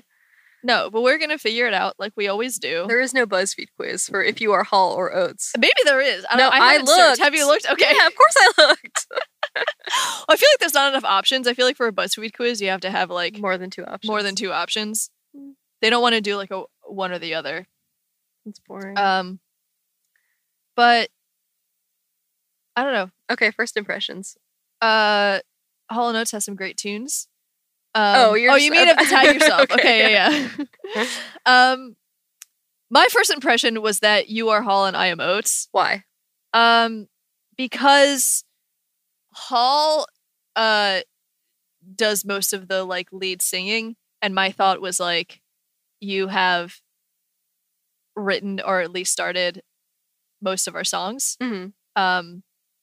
And I think in a similar way to like Hall and Oates are a duo, right? Like they are the band. The duo is the band, Right. but like in certain instances, you could say that like Hall is kind of the front person, and I feel like in more instances, you feel like the front person, and in some instances, I do too. But I don't know. In my head, that felt Well, yeah. Even the correct. way that you just said it, you said I do too, not even like I do.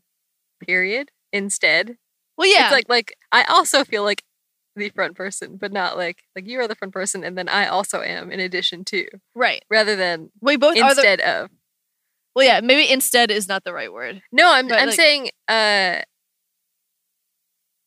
think the way that you phrase it, it makes it seem like there are times when I am, or there are times when we both are, which is kind of like the point you're making about Hall and Oates.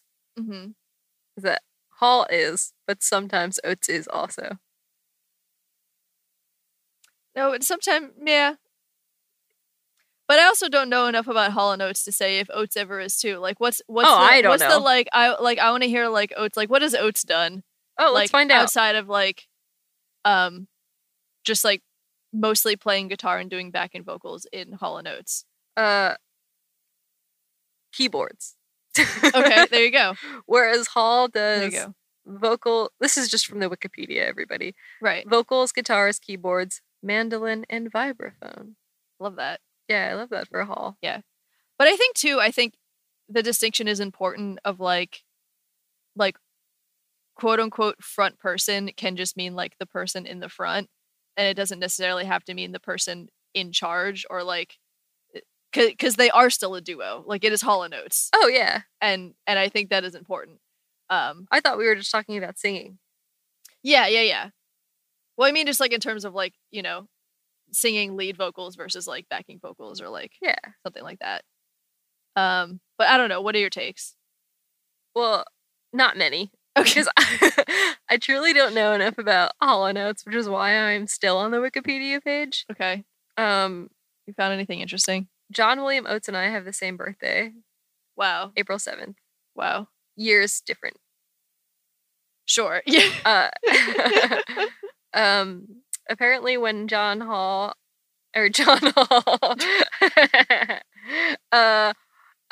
when Hall and Oates met, they were in their own bands. Hall with the Temptones and Oat with the Masters. Mm, I do feel like I am more inclined to name a band the Masters than you are. I think that is true. I am not inclined at all to name a band the Temptones. No. I might name a band the Temptones. Yeah. I mean, I wouldn't exactly name a band the Masters, but I just that would more It's a vibe. more likely to happen from me than from you. Yeah. Also, Oates plays guitar, and you also play guitar. That's true. I do play guitar. I learned that their first album is called Whole Oats, like OATS, which is hilarious. And again, something that I would be like, let's make a joke off my last name for our first record in a way that you wouldn't Like draw Dispenser? attention. Yes, yes, exactly like Dispenser. In a way that you would not draw attention to yourself. I agree with that. Whole Oats is pretty good. Whole Oats is hilarious. Wow. I don't know. I think we just gotta kind of Feel it out. feel it out. I'm No. looking at pictures now. Okay. They're not. They both have great like 80s hair. They have great 80s hair. Yeah. Oates has this really nice mustache. And I'm not Do you not vibe with that? I'm not a mustache guy, but I think he's pulling it very well.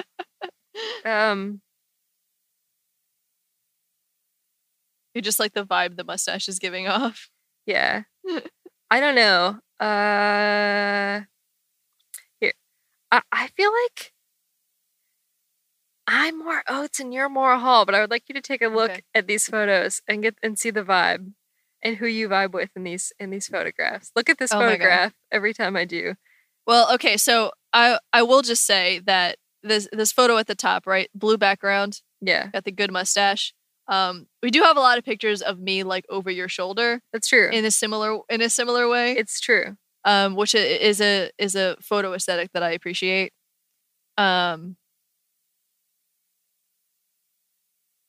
I don't know. Even just in that like top photo, I feel like maybe I do have more of the Hall vibe, and you have more of the Oates vibe. Yeah. Yeah.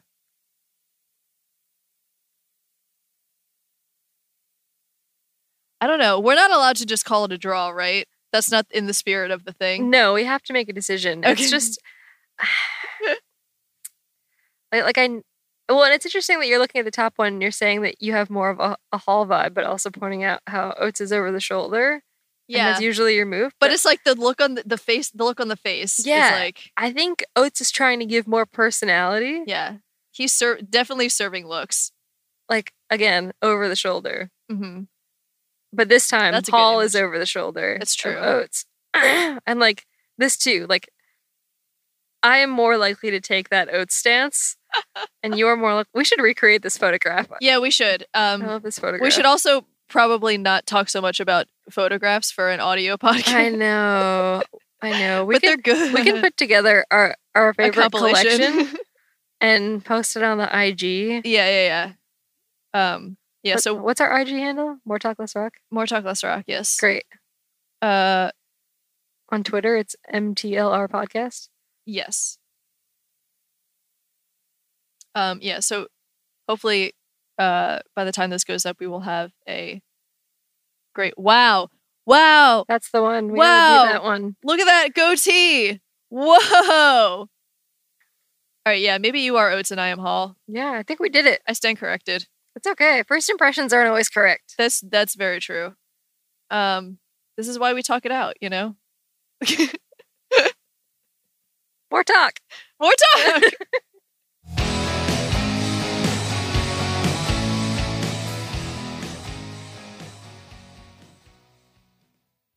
You know what? For my rock on this week, I would like to rock on salads. Yeah? Because there's one sitting right in front of me. And sometimes, this is how I feel about a salad. It's never what you want, but it is oftentimes what you need. And I don't know that I've ever eaten a salad and felt bad afterwards. And Like for that- emotionally, physically. D, all of the above. I only had two options. C, all of the above. I don't know. Maybe more so physically. Like, I don't think I've ever had an adverse physical reaction to a salad. Yeah. I have had some spiritually lacking salads. Yeah. A salad won't cure your depression, but it No. will not slow your body down. Yes. And for that, I have a lot of respect. So I'd like to rock on salads. Underrated. Sick. Sick. I would like to rock on the TV show Nurse Jackie. It's your boy Edie Falco. Yeah, my boy Edie Falco! My mother, Edie Falco. If anybody has seen my mother, she looks like Edie Falco as Carmela Soprano. She does. She tells me that I'm wrong, but I am right. I swear I'm right. Swear I knew it all along. Yes. My mother, who also told me last night that she can't argue with me anymore because I'm too smart for her. So just know that I am right. But I just started watching Nurse Jackie about a week ago to get my Edie Falco fix because I'm also mid Sopranos rewatch. But it's just very good. It's like I watched House a lot growing up. So it's got some House vibes with less emphasis on the actual diagnostics and more.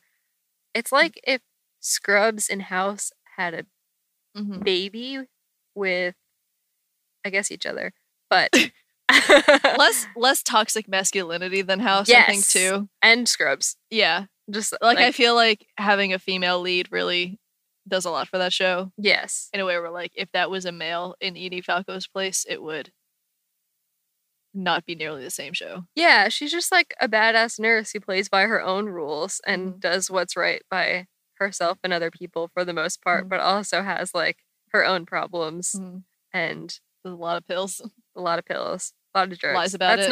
That's not a spoiler because you find out in the first 5 minutes of the show. Yeah, no, that is just kind of like the premise of the show is that like she's taking a lot of pills, a lot of pain pills. Like she's a nurse who is addicted to drugs. Yeah, but it's very good so far. I'm super into it, and I'm trying to take my time with it. Streaming culture has made me really into like speed watching shows, as I'm sure a lot of people can relate. But I feel like I don't take enough time to process what's happening, and then everything kind of blurs together. So I'm trying to do no more than 2 episodes a day.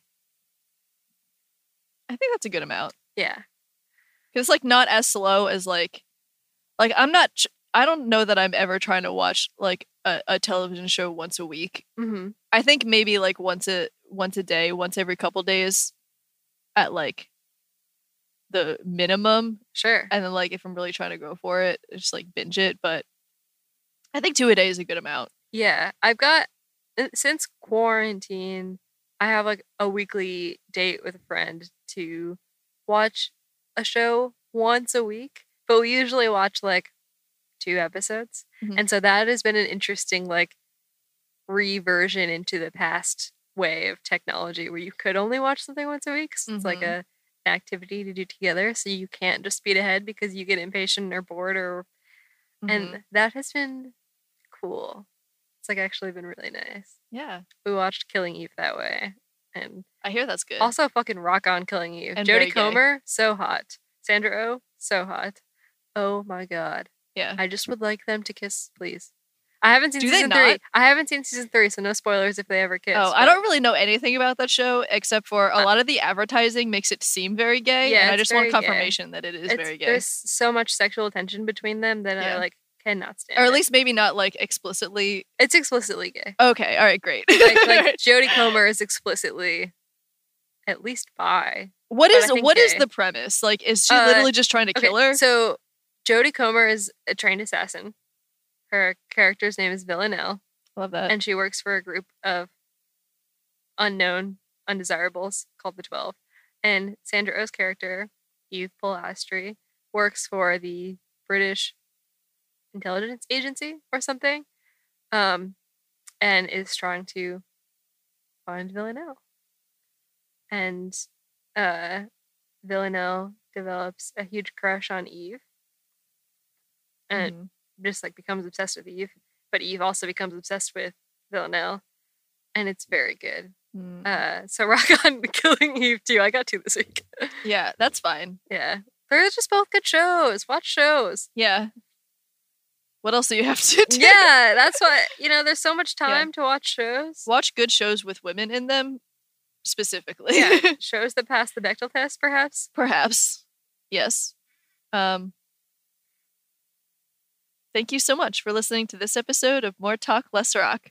We do all of the things to make the show because there's so much time to do things. Mhm. And we really like making the show. So thank you for taking the time to listen to it And now we're doing it in the same room. for the first time since January. Yeah, January is the last time we. Wow. So good to see you. You too. Wow. You could rate or like or subscribe or all of the things to the show wherever you listen to the show so Just that do it all. more people will listen to it. That would be really great. We would appreciate that a lot. I'm Lauren. And I'm Rachel. And we're just happy to be here.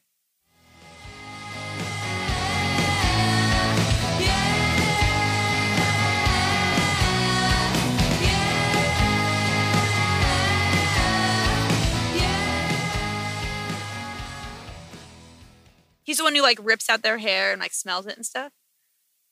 You know what I'm talking about? I've never seen Charlie's Angels. What? I know. Don't hate me. Don't hurt me. I have not seen Charlie's Angels in a very long time. I want to see the old one and then also the new one. I'm so disappointed. Yeah. No, I think I'm mostly actually just more impressed that like the younger queer generation could have had an awakening without that movie. Why do you think I didn't have an awakening till college? I was dead asleep.